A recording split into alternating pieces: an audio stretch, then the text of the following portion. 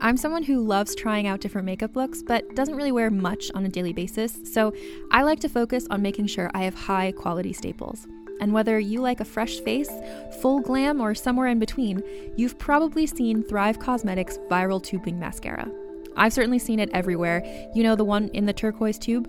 So that mascara, along with all of Thrive Cosmetics beauty products, are certified 100% vegan and cruelty-free, which I look for in makeup, and they've got excellent quality to match. And something I didn't know from all the mascara videos I've seen is that for every product sold, Thrive Cosmetics donates either that same product, another product that is needed more, or a monetary donation. They've worked with over 500 nonprofits to help with a wide range of causes like supporting cancer survivors, people experiencing homelessness, education access, and so much more.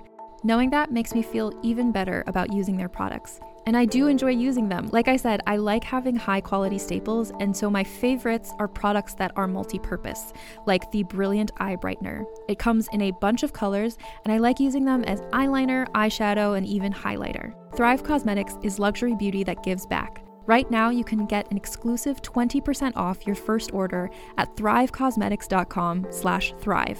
That's Thrive Cosmetics, CAUSEMETICS.com/thrive for 20% off your first order. Calling all lovers of mystery and fans of a good story. If you haven't already heard me talk about June's Journey, you're in for a treat. It's time to don your detective hat in this free hidden object mobile game that delves into the captivating journey of June Parker, a self-proclaimed detective on a quest to unravel the mystery surrounding her sister's untimely death. In June's Journey, you get to play as June, deciphering clues and unveiling secret plots within thousands of beautifully illustrated scenes. And did I mention it's set in the glitzy 1920s? New chapters are added weekly, so you will never run out of new thrills to uncover, and you can also personalize and decorate your very own Orchid Island where the story takes place. How sharp are your detective skills? Find out when you download June's Journey on your Android or iOS device, or play online via Facebook Games. Your detective journey awaits.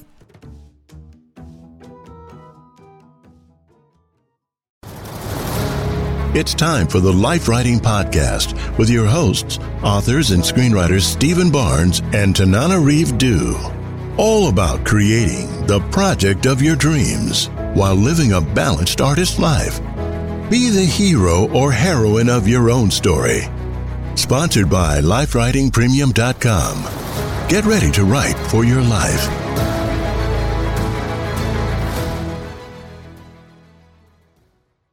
Welcome to the Life Writing Podcast, where married authors and screenwriters Stephen Barnes and Tanana Reeve Dew talk about writing during stressful times, breaking into Hollywood, and balancing life. Every week, we'll share more tips on how to build a better life while you create your dream projects. Even if it's only at the rate of a sentence a day. Life writing is the application of the tools of writing to life and the tools of life to your writing. And here we are. I'm still alive. If you listened to our last podcast, you heard I got COVID. I'm at the end of week 3 now. I mean, I was putting a good face on everything, but I'm still, coming back. So this is the first day that I've had 2 days in a row when I felt strong, and I can kind of see on the horizon, yes, I'm going to be able to walk around and be around people and have a more sustained work life. But it's really not for the faint of heart. Even have a cat in your office. You were afraid to have the kitties in your office. So Django, who's sitting in the chair back there, could not be with mommy for weeks. It was horrible, scratching on my door at all hours of the night. Yes. No, that was me, not him. No, I'm kidding. Oh. Okay. Oh, I need a laugh track on this sound thing. Wow, that joke died. That joke died. Anyway, so it's been a fascinating process. Is there anything in particular you feel like you've learned from it? Anything that surprised you? Well, my lack of fear surprised me when I was at my worst. When I was actually at my sickest, I was not full of anxiety as I would have expected. The anxiety only started to creep in as I started to feel better. And aside from that, it's been just sort of observing my emotions, observing my energy level, And I think the best advice I have, because a lot of you are going to get COVID. I'm sorry to break it to you. People, you don't know it yet, but there are all kinds of new Omicron variants swirling around. It's very contagious. We're out and about. It's going to happen. And I have good news and bad news. I mean, I think the good news is if you're vaxxed and boosted, yes, chances are you will not need to be hospitalized. You will bounce back. The bad news is the lie that it's like the flu is going to maybe shock a few people, because it's not. It's not. And like I said, I'm at the end of week 3. I know of a best-selling writer who told me he lost a month's worth of writing to COVID. I talked to another writer who didn't bounce back for 6 weeks because she had other conditions. Would you please tell us a little bit about, because you have not been able to write as much as you wanted to, but you have still been able to engage with meetings and doing a little bit of writing. So talk a little bit about how you did that and what you'd like to relate about the process of trying to keep yourself moving forward. Part of it is external pressure, because the meeting, you've already pushed it back a week, and now, you might as well see if you can do it and try to make a few notes on that outline. What's been surprising to me is that things I usually don't like grading papers, calculating grades, writing outlines, those have given me the most sense of purpose and normalcy through this process. When I didn't have a brain cell to put together to be in deep story and deep characterization and move a plot forward, I did have the energy to read an essay, calculate some grades, or do broad story points. And that has been encouraging. I hesitate because I don't want it to sound like people should be pushing. The COVID lesson is rest.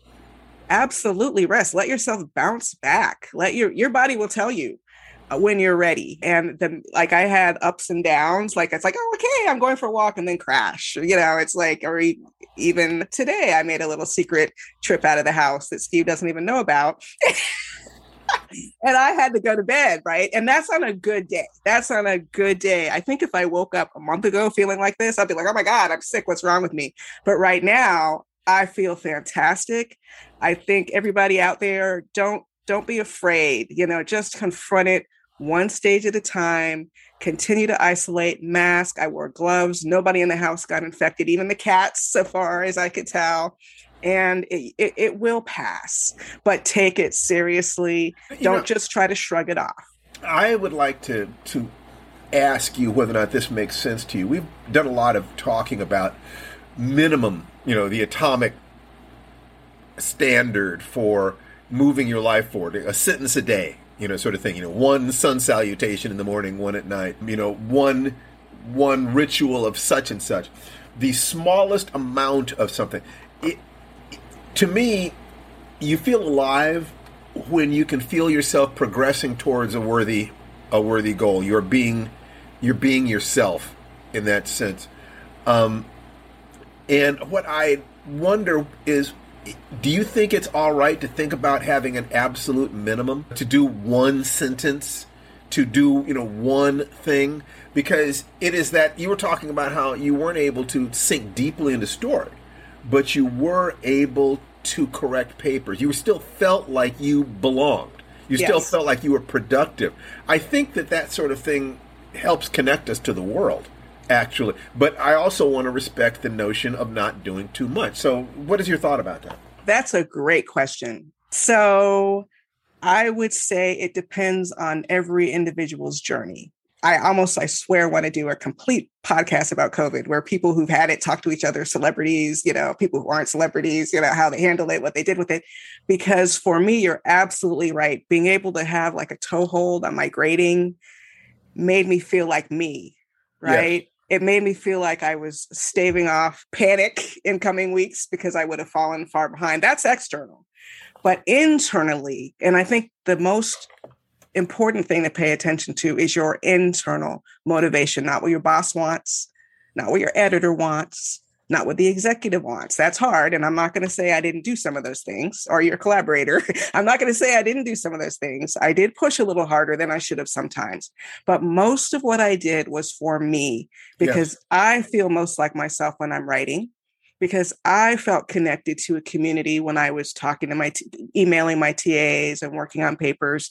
And it helped me not feel helpless and perhaps even despairing. But like I said, despair never entered for me. It has not at all. I'm just keeping focused on the little improvements, looking forward to what's next, reminding myself not to push, and it will pass for most people. It will pass for most people. But as we know, we've lost more than 1 million Americans and far more people around the world to this disease. So it is not a joke. No, it is not. And we could take what you said and analyze it, but I really think that what people should do is go back and listen again to what you just said. Okay. I don't want to add comments to it, because what you're giving us is what helped you. When you feel like you are yourself, it enables you to kind of have a reason to keep going. I mean, I think that as you get older, that voice in your head saying you're never going to get better, or why bother, the world doesn't need you, or whatever it is, gets louder if you're not careful. So saying, no, I still have work to do. Miles go before I sleep. I'm still contributing to the world. My family still needs me. These are the kinds of things that actually we can build health around. So I recommend anybody go back, listen to what she said again. Emotionally, it's very healing, to keep that frame of mind. But we have a great guest today. Yes, we do have a great guest and he's today. An old friend of yours. So actually, it's more than that. David was the first person to welcome me into the science fiction field after I came in. He invited me over to his place for chocolate death ice cream, and, just was an absolute sweetheart of a guy. And it was necessary because I was, I had a lot of bravado, but that was, of course, protecting the part of me that felt like, I don't know if I can do this. I don't know if I belong here. And so having someone to welcome you in is of critical importance, and I will always love him for that. So let me just kind of introduce David a little bit. David Gerrold is the author of over 50 books, hundreds of articles and columns, and over a dozen television episodes. He's a classic science fiction writer who will go down in history as having created some of the most popular and defining scripts, books, and short stories in the genre. Television credits include episodes from Star Trek, including The Trouble with Tribbles. That's what's up. That's what's up. The Star Trek animated series, More Tribbles, More Troubles, and BIM, as well as episodes of Babylon 5, Twilight Zone, Land of the Lost, Tales from the Dark Side, Logan's Run, and others. His novels include When Harley Was One, The Man Who Folded Himself, The War Against the Tor Septology, The Star Wolf Trilogy, the Dingled Young Adult Trilogy, the Trackers Duology, and many more science fiction classics, including, additionally, the autobiographical tale of his son's adoption, The Martian Child, won the Hugo and Nebula Awards for Best Novelette of the Year, and was the basis for the 2007 movie Martian Child, starring John Cusack, Amanda Peake, and Joan Cusack. So it is a very, very great pleasure to introduce my friend, the amazing sui generis Mr. David Gerrold. David, put the camera on, boy. Yeah, let's do it. Come on back. There he is. Thank you so much, David. We're so excited to have you on the podcast. Oh, this is fun. It's fun listening to you talk about your experiences with COVID. I've dodged that bullet so far. Thank God. Keep dodging, baby. Keep dodging. Came close a couple times at the last convention I was at. Had to be vaccinated, and still they had something 6 or 7 cases show up. So, and a couple of people did get infected, and I'm really sorry about that because it's just like you said. So, it's a balance, going out in the world. What you had to say was very nice to hear, very good to hear. So I was glad. I'm glad you're feeling better too. Whoa. I am. Absolutely. But yeah, I would say, yes, people are going to go to conventions. At one of the big mega conventions I was at, if you wanted autographs from some of the big stars, they were behind plastic. Yeah. I love it. Okay. That's going to be me next time I'm out.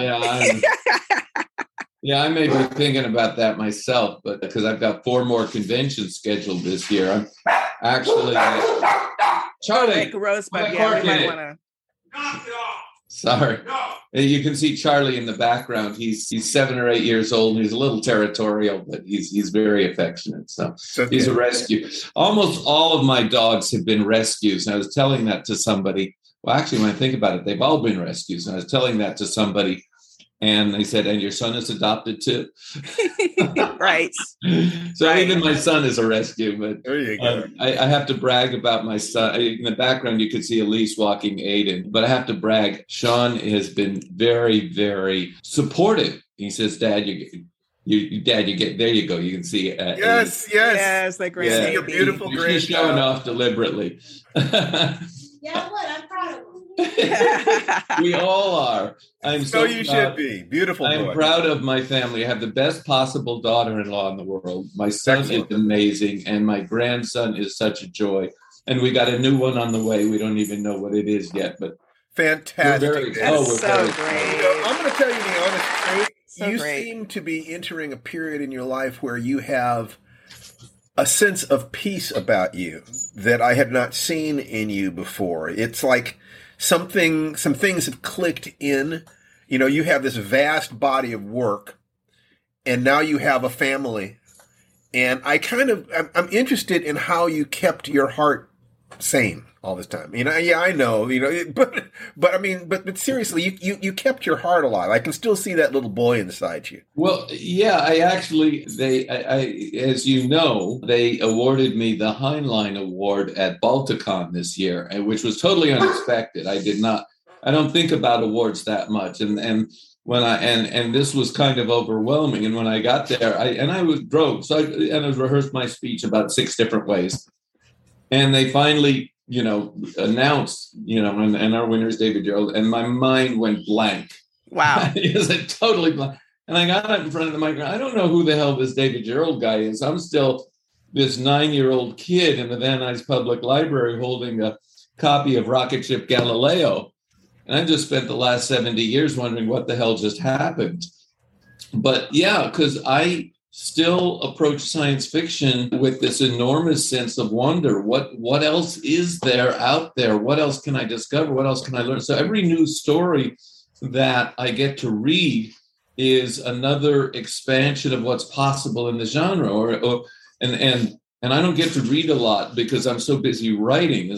There are stories I want to read. Nobody else is writing them, so I have to.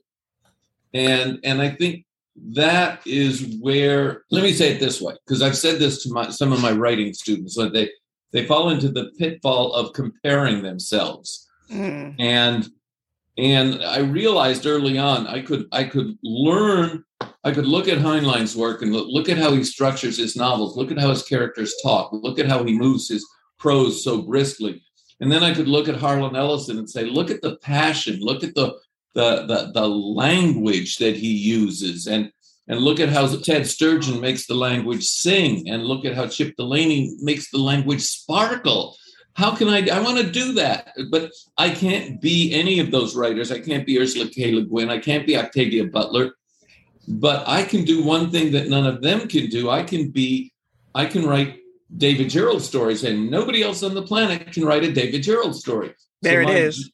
So my job was to find out what a David Gerrold story is. And I had to write a lot of stories before I could find out what my theme is, what my story is, what I'm circling and closing in on. So what do you think that is? How would you describe what a David Gerrold story is? Well, I would say that my stories are about love as much as Ted Sturgeon's stories were about love. Mine are about a connection, that thing that happened. Chip Delaney said that drama is what happens between two people.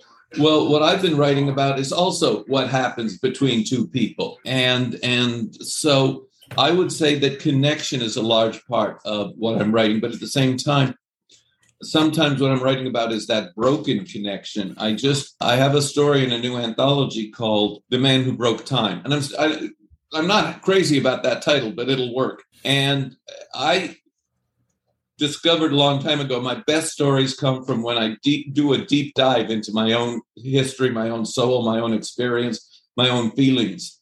And that was the deepest dive ever. And I'm not going to say anything about the story. You're going to have to look for the anthology, but you'll read it and you'll say, even I have to admit, this was a courageous story, because I almost didn't want to turn it in. Why not? You're going to have to read the story. Okay, got it. Oh, okay. It's like that. But it's about something that happened in my past, and if I could use a time belt to erase it, would I? And it turns out there are consequences. There are always consequences, and so yeah. If you're happy with who you are, then do you really want to change any of the things that helped you get there? Well, Sean and I had that conversation last week, and there are things that happened in his past, and there are things that happened in my past, and we both agreed where we are today is such a good place that maybe all those things had to happen in our past so we could get to the good place we're in this right now. Yeah, I mean, there are other good places one could get to, but I would not want to have my daughter or my son or be married to my wife. And if I change some of those things, I would end up in a different place. And I'm sure that those places would be good places, but I'm willing to accept the pains of my past in order to be who it is that I am at this moment. And I relate to that as a parent too, David, because Jason just graduated from high school and he's 18. And of course, we went through all kinds of ups and downs as parents, as all parents do. But there is something about those experiences that just broadens the boundaries of what our relationship is, what possibility is, and seeing the growth. Yeah, there are things I would, that I imagined I will do this someday. I want to do that. I extend it. There are things that I expected to be able to do, and they didn't happen, whether it was my fault or whether circumstances just didn't come together, whatever. But what I learned, when I left Star Trek in 1987, what I learned is I'm not dead. I can create a new future for myself. And one of the futures was I can adopt a little boy. I can be a dad. I can have my own family. And where I am today with a grandson and another one on the way, where I am today is a much better place. Because when I think about it, is I could be another one of those bitter old millionaires producing bad television or second-rate television, getting one more slice off the same old sausage. Or I can be my own person, living my own life, writing my own stories that will stand out on their own or not. But I'm ambitious enough that it's okay with me if I fail. Even if I fail, I am still being my own person. I am not working on a franchise. And I'm writing stuff that could not have happened if I were working in television. And I'm not against television. You can do a lot of great things in television, obviously. But the thing is you shouldn't have to give up yourself or your authenticity. And so one of the things that I've set for myself, and I know you asked me to talk about this earlier, is even wherever I am, the job is to explore, to discover, and to learn. Because that's where that's where the writing comes from. It comes from the new experience. That's a friend in the background. One of Sean's friends comes over to help every Friday. So Sean's been building furniture for me. We, as I said earlier, we remodeled. You can see the new floor, and so all the old bookshelves that were falling apart, we got threw out, and we picked up some stuff at IKEA, which is not. It's adequate. Our game plan is to move to Vermont in 2 years when the new baby is old enough. So everything we're doing now is what can we do so we can live comfortably and nicely, and still with an eye towards nothing. We're not going to do anything so permanent that we can't move. You can shop from anywhere doing pretty much anything. You might shop while working, eating, or even listening to this podcast. And however you shop, we all know and love the thrill of the hunt. But do you also know how to get the thrill of the best deals? Because Rakuten shoppers do. With Rakuten, they get the deals they love with the most savings and cash back. And you can get it too. Start getting cash back at your favorite stores like Sephora, Nike, and even Expedia if you're looking to get some travel in. And getting cash back doesn't mean you have to miss out on sales because those can just be stacked right on top. It's easy to use and based on a simple idea. Stores pay Rakuten for sending them shoppers, and Rakuten shares the money with you as cash back through PayPal or check.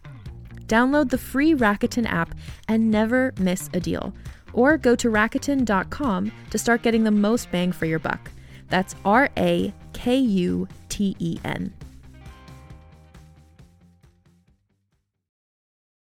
Another day is here, and you're ready for it. What to wear? Check. Breakfast, lunch, and dinner? Check. Planning for what's next and how to save for it? That's where Bank of America can help. For your financial to-dos, Bank of America has experts ready to help get you closer to your goals. Get started at one of our local financial centers or 24/7 in our mobile banking app. Find a location near you at bankofamerica.com/talktous. What would you like the power to do? Mobile banking requires downloading the app and is only available for select devices. Message and data rates may apply. Bank of America N.A., member FDIC. So, but everything, let me do it this way. Everything in life can be an adventure if you do it right, even washing the dishes. So what is your process for turning a mundane activity into an adventure? Well, the story I use is I used to hate what you resist persists, and I used to hate doing the dishes. And then one day I had to do the dishes, and they're piled up to here. I'm going, I hate you dishes, I hate you. Oh, rip me harder. Oh, that feels so good. And I turned it into a game. Just turned it into a little game, so that every dish had its own little voice and had its own, and so now it's like, I'm just going to scrub the dishes till they're clean. But if I start to feel annoyed, if it turns into a chore, I find a way to turn it into a game. I'm just going to scrub you, little dish, within an inch of your. Right. You know, in every job that's to be done, there is an element of fun. Find the fun. Job's a game. There it is. Singing. You can catch me singing sometimes. Just a spoonful of sugar. There you go. An inch upon your waist. This is a full service podcast, ladies and gentlemen. We get to hear David Gerrold singing to us. Listen, I'm chomping at the bit. I'm chomping at the bit, and you know I am, Steve. Go ahead. All right. Come on now. We have David Gerrold on our podcast. And I know it's going back in the Wayback Machine, David, and maybe you're tired of talking about it, but something that was very meaningful to me years ago is that you gave our son Jason a Tribble. And of course, I grew up watching the original Star Trek and reruns, and that is a classic episode.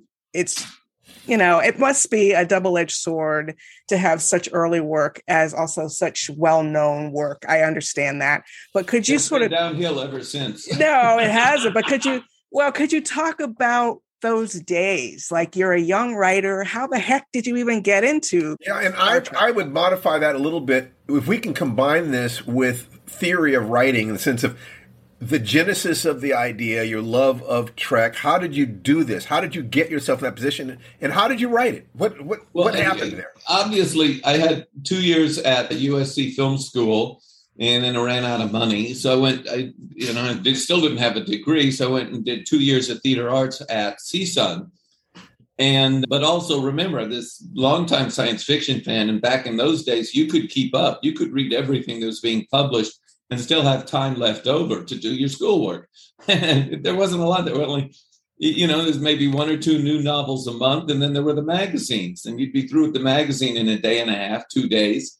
And there was, there's Galaxy, If, Worlds of If, there was Analog, and there's Amazing sometimes. And that was pretty much it. And then there were the back issues if you wanted the used bookstores.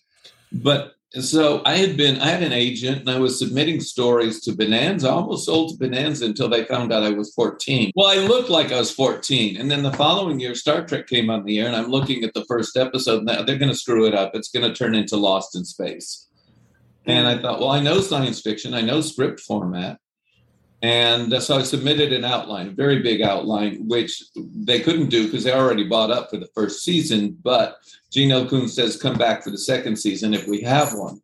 And I always want to do the story about rabbits in Australia on a spaceship, which, Heinlein had done that with the Flat Cats. But in Star Trek, you can add the Klingons and the thing is when the outline I submitted was not fully fleshed out, but Dorothy Fontana thought there might be a possibility there. And Gene L. Kuhn said, let's give the kid a chance and see what he comes up with. We can always rewrite it later if we have to. And my job, my thinking at the time was, I have to come up with a story that they can't come up with but want to do. So I have to be. And I did the math. There's 4,000 members of the Writers Guild. Half of them are not writing regularly, and maybe only about 500 are doing freelance television. Maybe only 50 or 100 are going to submit to Star Trek. So I only have to be better than, let's say, 50 writers. And if I know science fiction, then my job is to turn in a story that's better than the other 50 are turning and submitting. How old were you?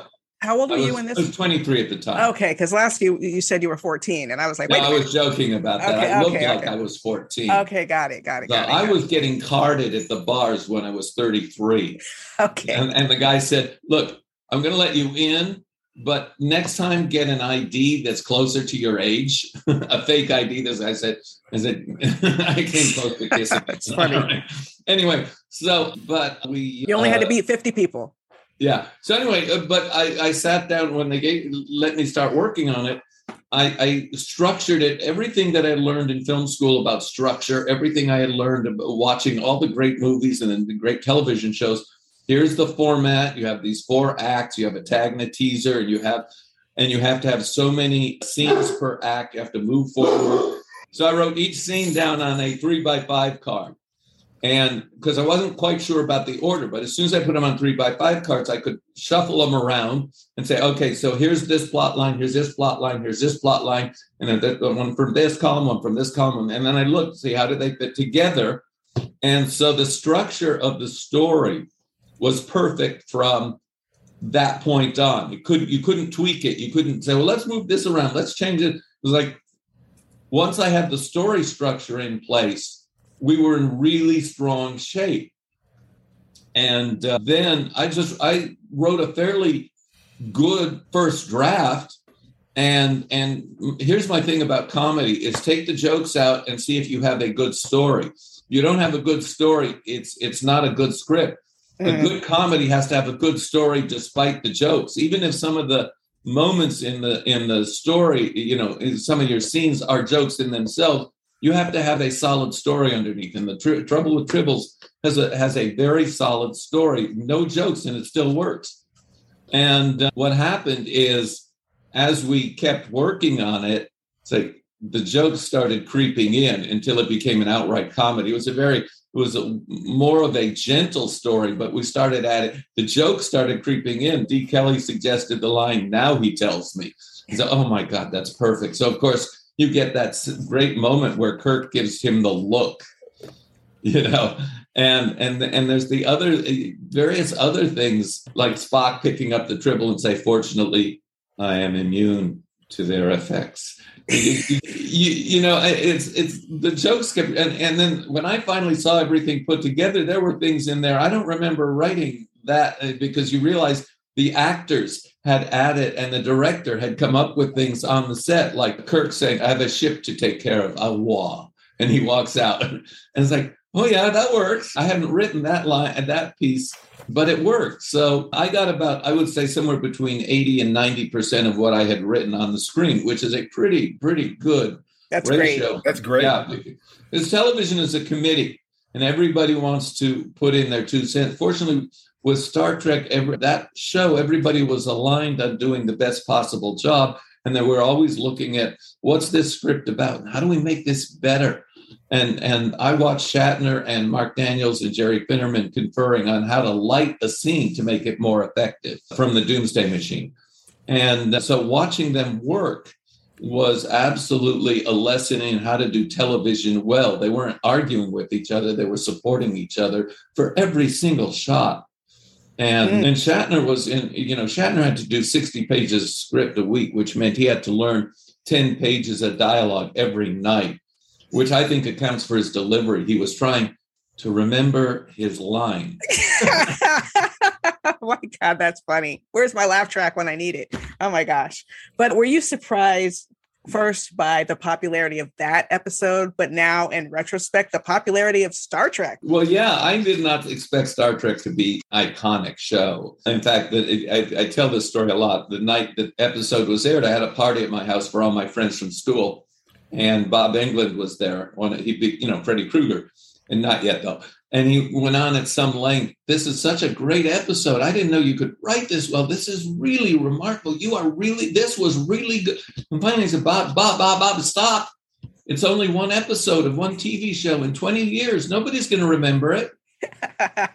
David, challenge accepted. Okay.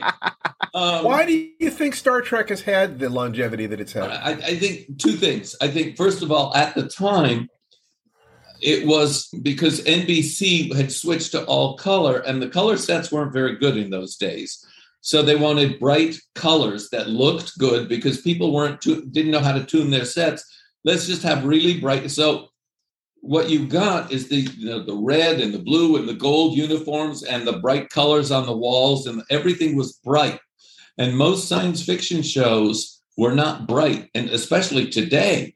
So people were tuning in to watch Star Trek, not only because it was bright, but it was brightly optimistic. It said there's going to be a great future and everybody's going to be part of it and nobody's left behind. And so you tuned in for the bright colors, but what you got was the bright subtext of we're going to be a better species in the future. We're going to have a better tomorrow. We're going to have a better future. We're going to be better people. And it inspired you, even if you only tuned in for the adventure. You were getting this little piece in the heart that was saying, yeah, this is the future we want to build. This is the future we want to design and build. And really, Star Trek was about social issues, very much so. But it was always about how do we address these issues? How do we acknowledge them? How do we resolve them? And underneath that is who are we in the universe? What's our place in the universe? What does it mean to be a human being? And that's where the conversations between Spock and McCoy were critical, because you had logic arguing with emotion and finding a middle ground in Kirk.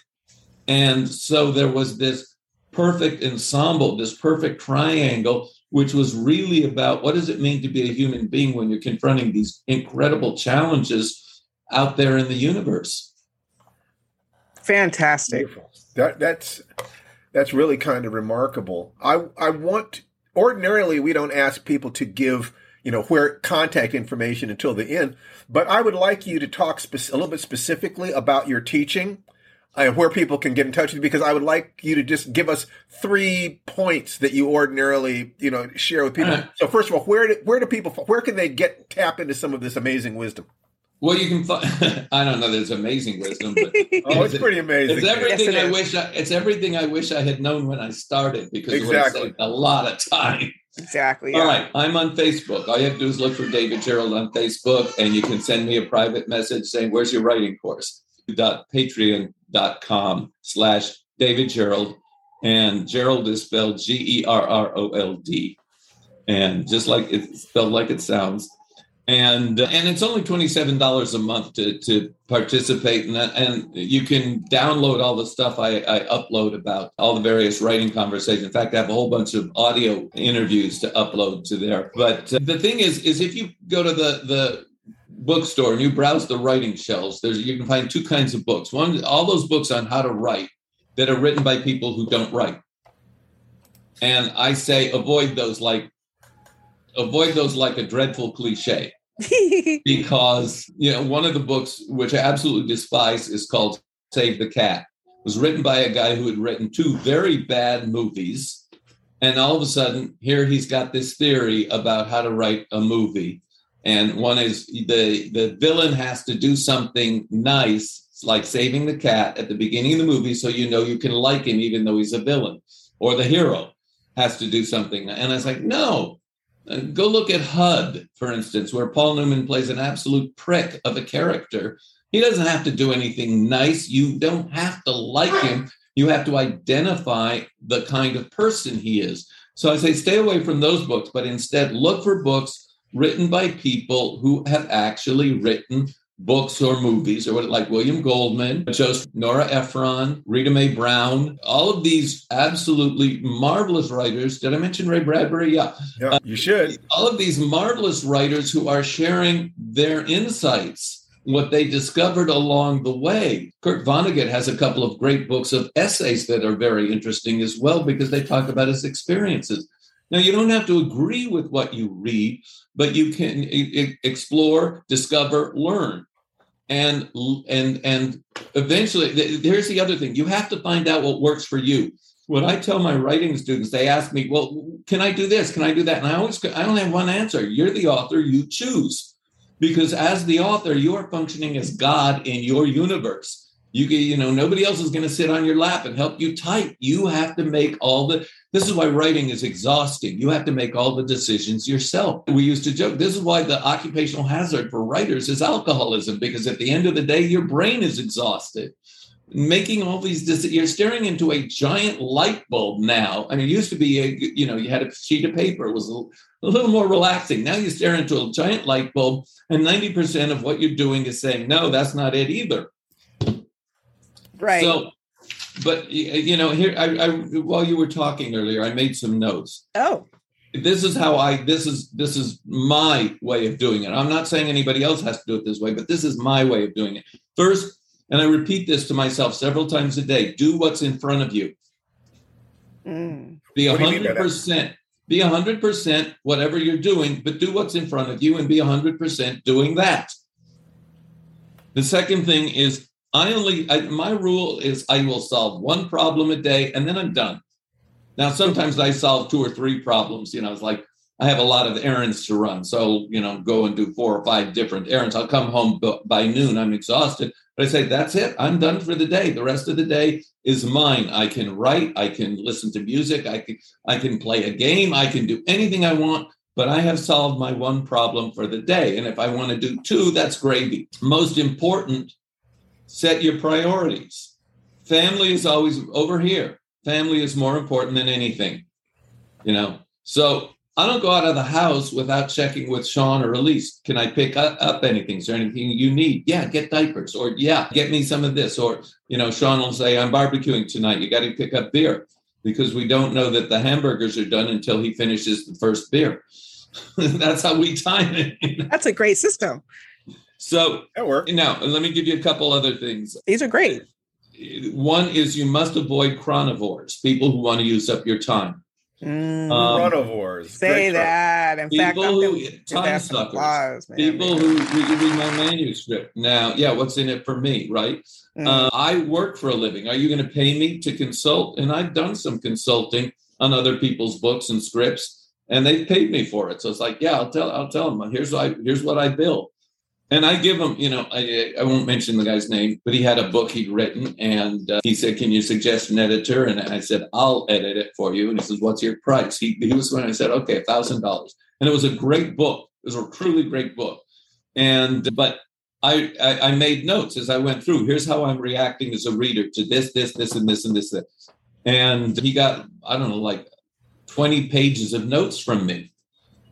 So if I'm going to do some job for somebody, I'm going to give, if you pay me $10, I'm going to give you $15 worth of value. Right. So, but avoid toxicity. Just walk away from people who are not contributing. And this is what I have said to Sean many times and to other people. Am I contributing to this person? Are they contributing to me? If the answer to either of those questions is no, there's something wrong with that relationship. Either kill it or cure it. So, and then finally, the last one that I had wrote down is let people contribute to you. People want to contribute to each other. You got to surround yourself with people who will contribute to you, who want to contribute to you. But also, you've got to, what the larger sense there is, you've got to build a support system of like writers you can check with who are qualified to give you, oh, you missed this point, or you ought to do this, or take this out. So you need a support system of writers who are at least on your level, who can give you a fresh look at your work. But also you need people who aren't writers who, invite you over for dinner, or, come over, or can I come visit, or I'm in town, can I bring you chocolate? And at the same time, you have to be able to contribute to them in turn too. So, and sometimes it's a simple thing. I've named a character after you. It's a horrible villain who gets killed in a dreadful way. Oh, good. I got a question for you. Yeah. You meet a lot of people who are wannabe writers. Have you noticed any common characteristics among the unpublished writers where you think to yourself, this person's going to go somewhere? What are those, and what might they be? There's a certain, I don't even know how to say it, because intelligence is the wrong word. Determination is a large part of it. But I would say there's a critical awareness of knowing the difference between what's good and what's not good. Great writers come from great readers. So basically, if somebody is a good reader, I think they're more likely to become a good writer.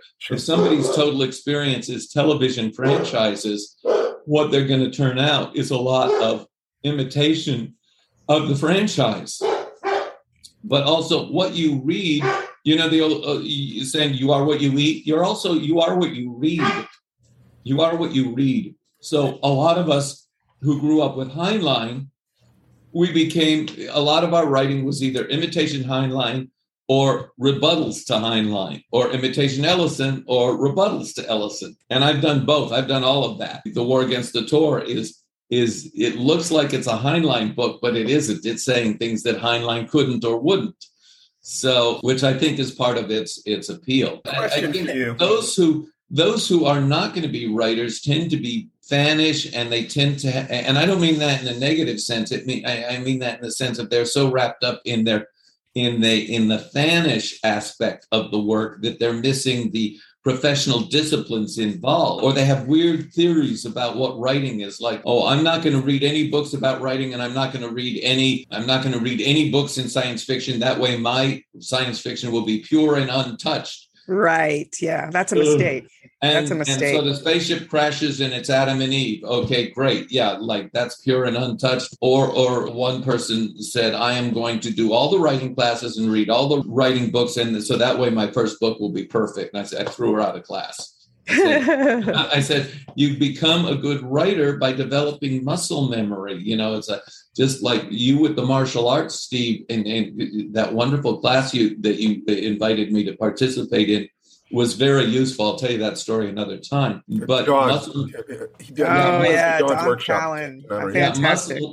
Muscle memory in writers is 1 million words at least. You have to learn what cliches keep bobbing to the surface. You have to learn what words you're overusing. You have to learn to recognize those terrible sentences before you type them.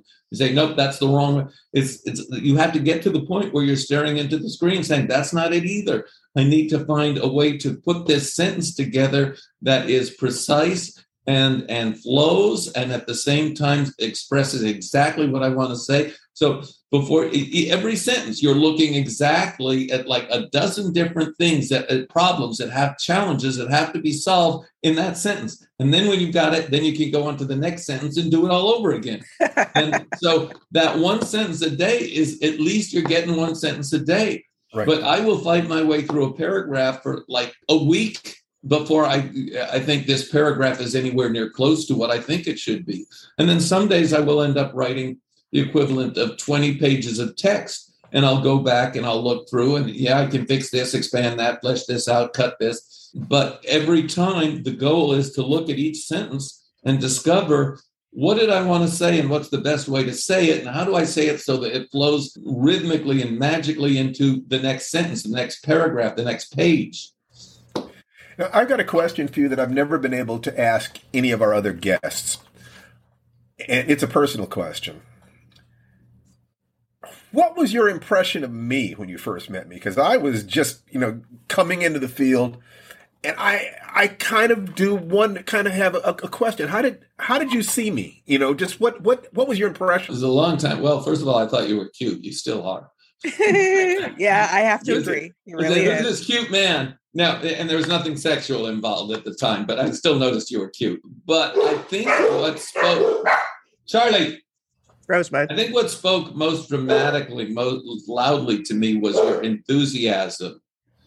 And I think I responded most warmly, most affectionately to your enthusiasm. And it wasn't, oh gosh, I get to meet David Gerrold, because I'm bored with that one.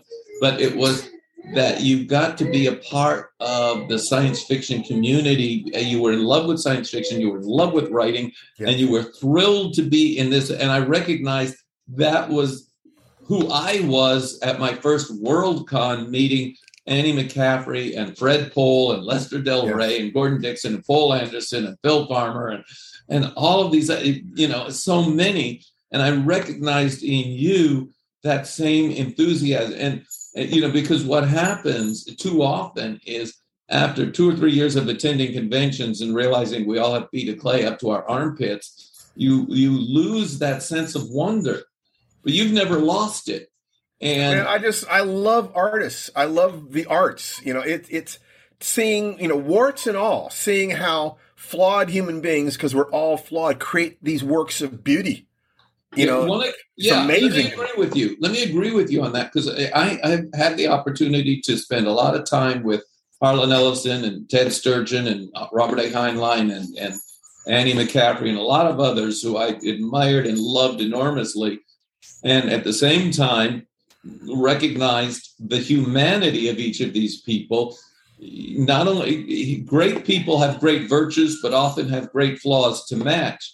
And the question is, can we love each other despite our flaws? Not, or, oh my God, they have flaws, I'm walking away, they don't live up to my standards, blah, blah, blah. No. It's like we all have our quirks and idiosyncrasies. Can we love each other in spite of the fact that we're all human?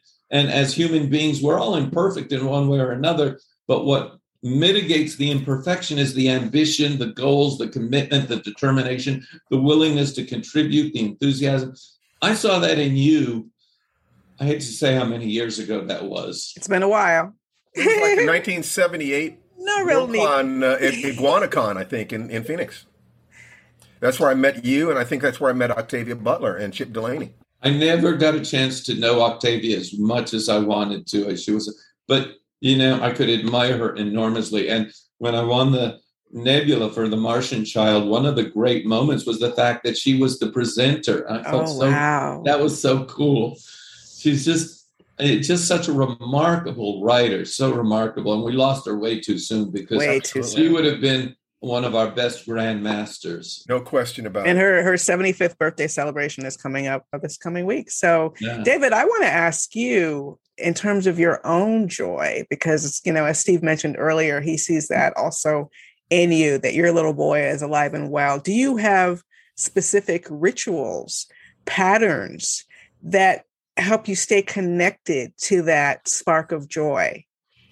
Well, Sean and I sit out back in the backyard at least 2 or 3 times a week, just sitting and talking and winding down at the end of the day. And sometimes it's with a beer. Sometimes I take a toke and he takes 2 tokes. He manages his ADHD, and he wants me to manage my aging. And, I don't have the strength and endurance I had when I was 75. So he takes good care of me. Good. But the other thing is, earlier today, Elise and I went grocery shopping. I go with to help. And of course we put Aiden in the cart. And so I get to push the cart. And so Aiden is at that age where he loves to be played with. So, we can have a whole conversation of, yeah, right, while you're shopping. And he goes, ah! And so I think, in some sense, we have to get back to our physical joy of just existing in the moment, whether it's picking up the pooch and saying, you're my favorite dog in the whole world, would you like a belly rub, and playing with the dog, playing with the children. I think the heart and soul of it is not losing our ability to play. And I think this is, I know, Steve, I know you get this, and I'm pretty sure Nana Reeve, I'm sure you get this, is that writing is one of the ways we're being playful. We're playing. Yes. We're creating, we're building. We have this wonderful Lego set. It's called language. And so I think that the heart and soul of keeping your joy in life is keeping your ability to play.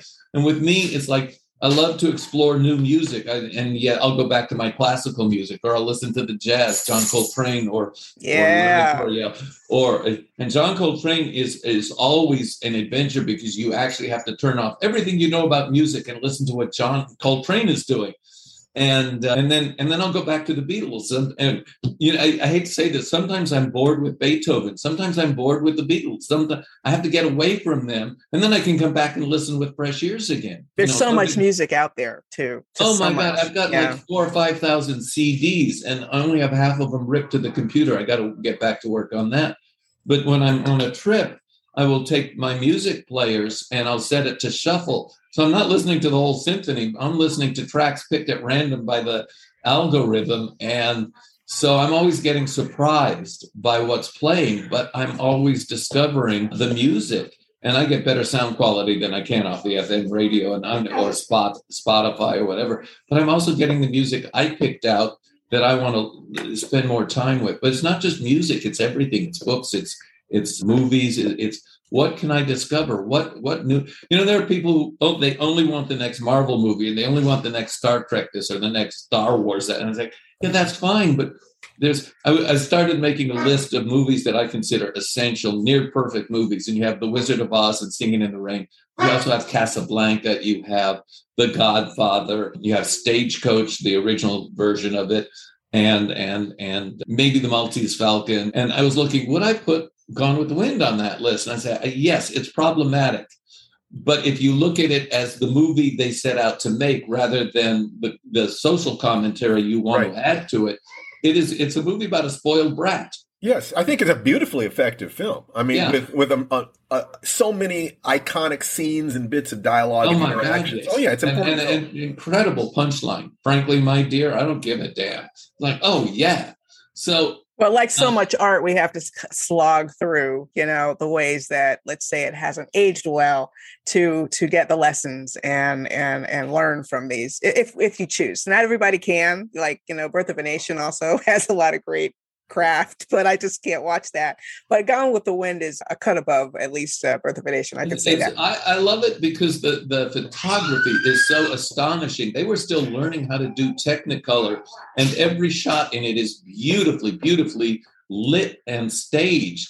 And they created an epic on the back lot at MGM, and yet they made you feel that you had, you look at it and there's no sequence that is broad or sprawling. There's only one or two scenes. You get the whole incredible, like that scene where they pull back and here are all the bodies and wounded lying in the railroad car. That gives you the epic sense. But if you look at most of it, it's mostly close and medium angles.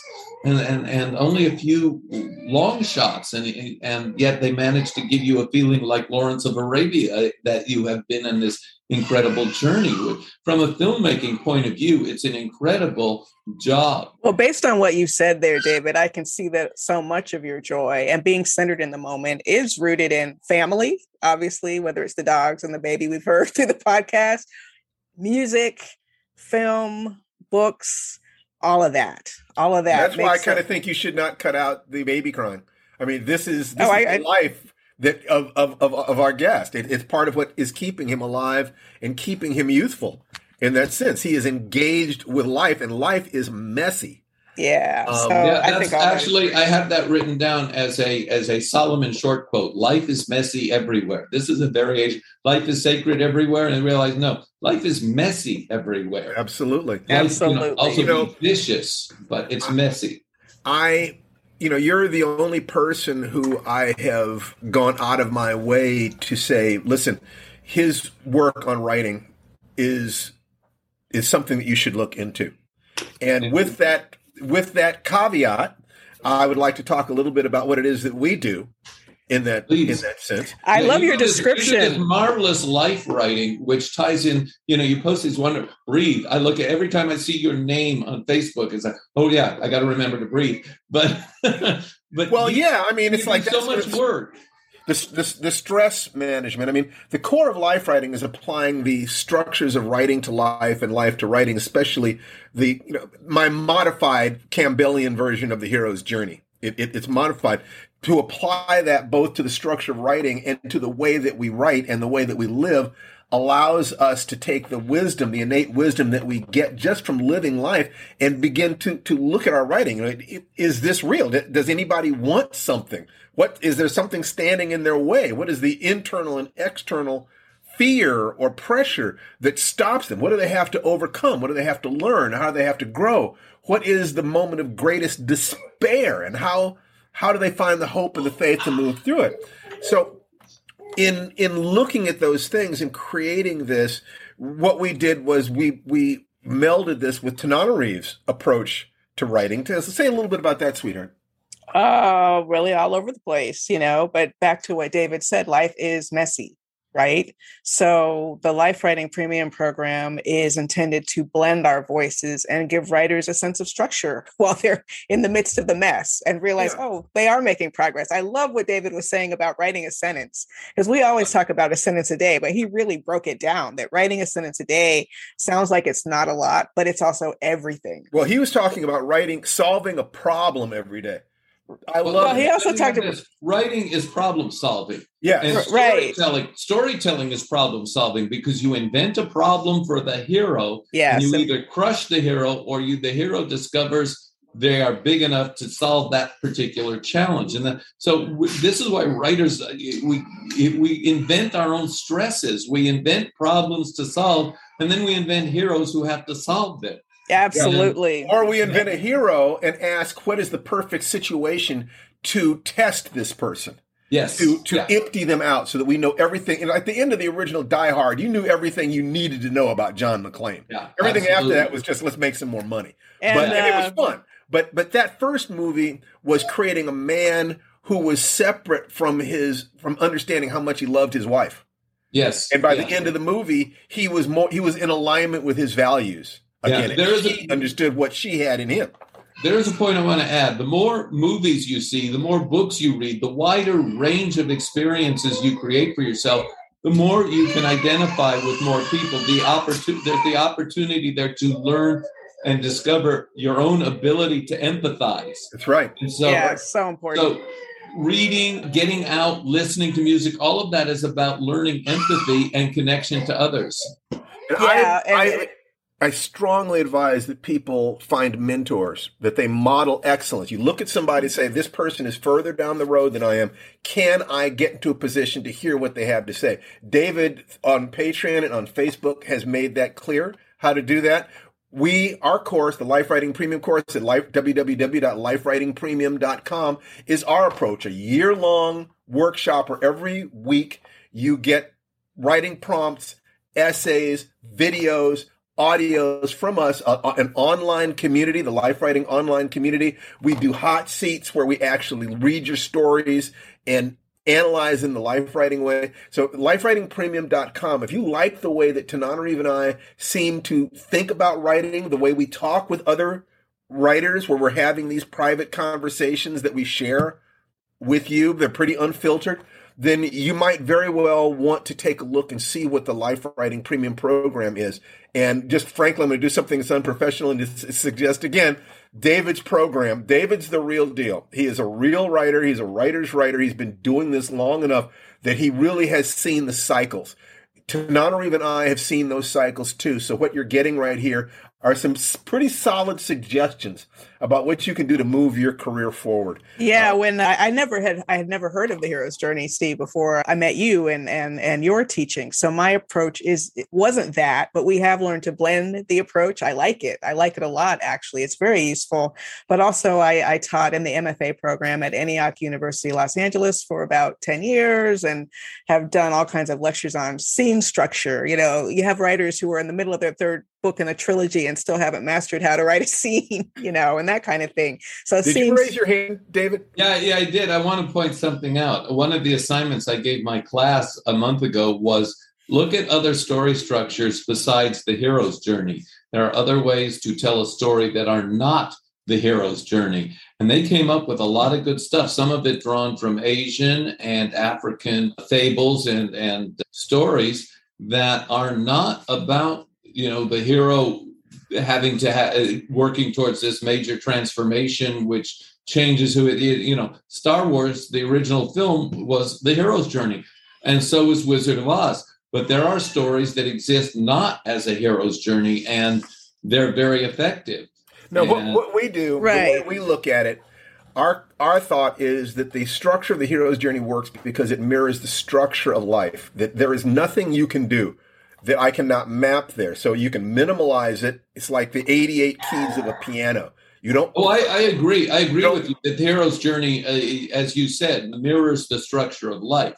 Yeah. Conversation is a time about a structure that you think is not related to that. I'd be very interested in that. That's another conversation, but I'd be very interested in having that with you sometime. Well, all right. I'll give you one. The Buddhist fable. And this is one of my favorites. two monks decide they're going to go on a pilgrimage. And they take a vow of celibacy and this and that and the other. And they come to a river where a woman is crying because she cannot cross the river. So one of the monks picks her up and carries her across the river. And the other one goes with him. And he puts her down and they go on.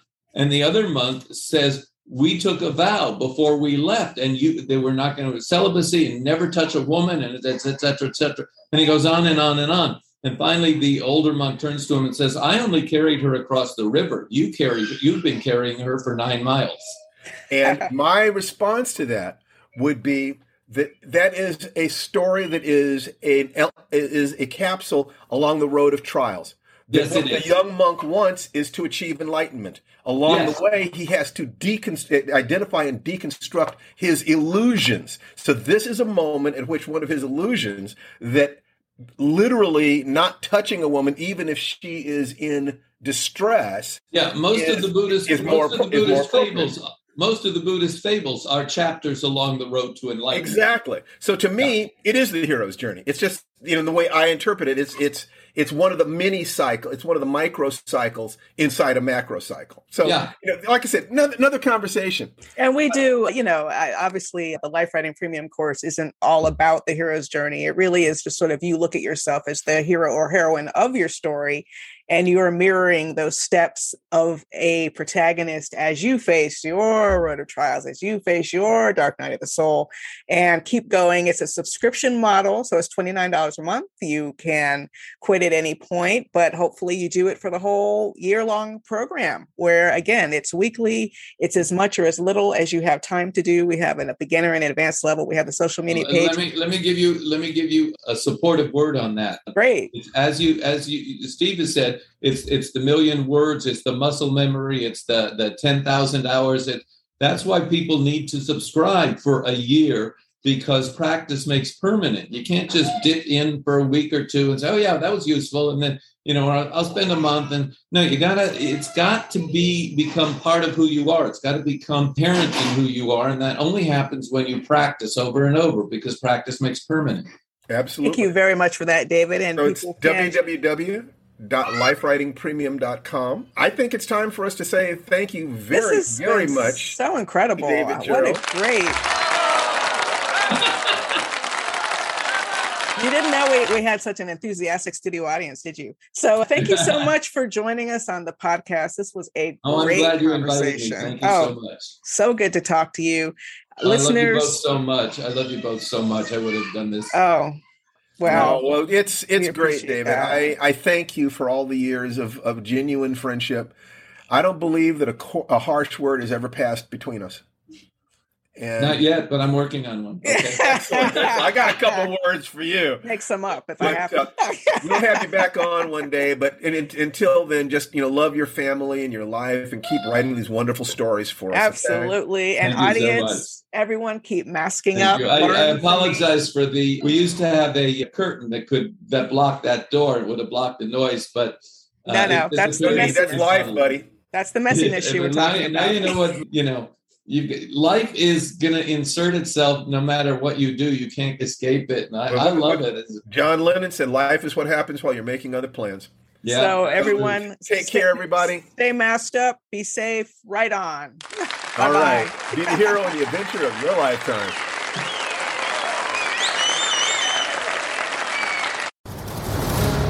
You've been listening to the Life Writing Podcast. Join us next time for more conversations about creating the project of your dreams. For more information, go to lifewritingpremium.com and get ready to write for your life.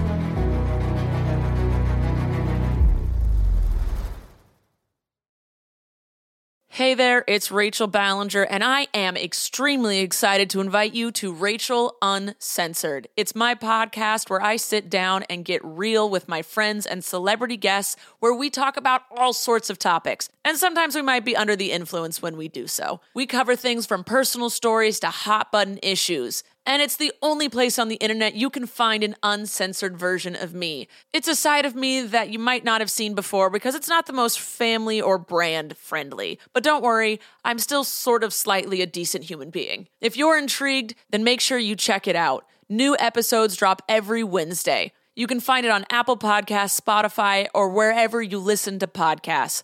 Trust me, you won't want to miss out on the fun and candid conversations we have here on Rachel Uncensored.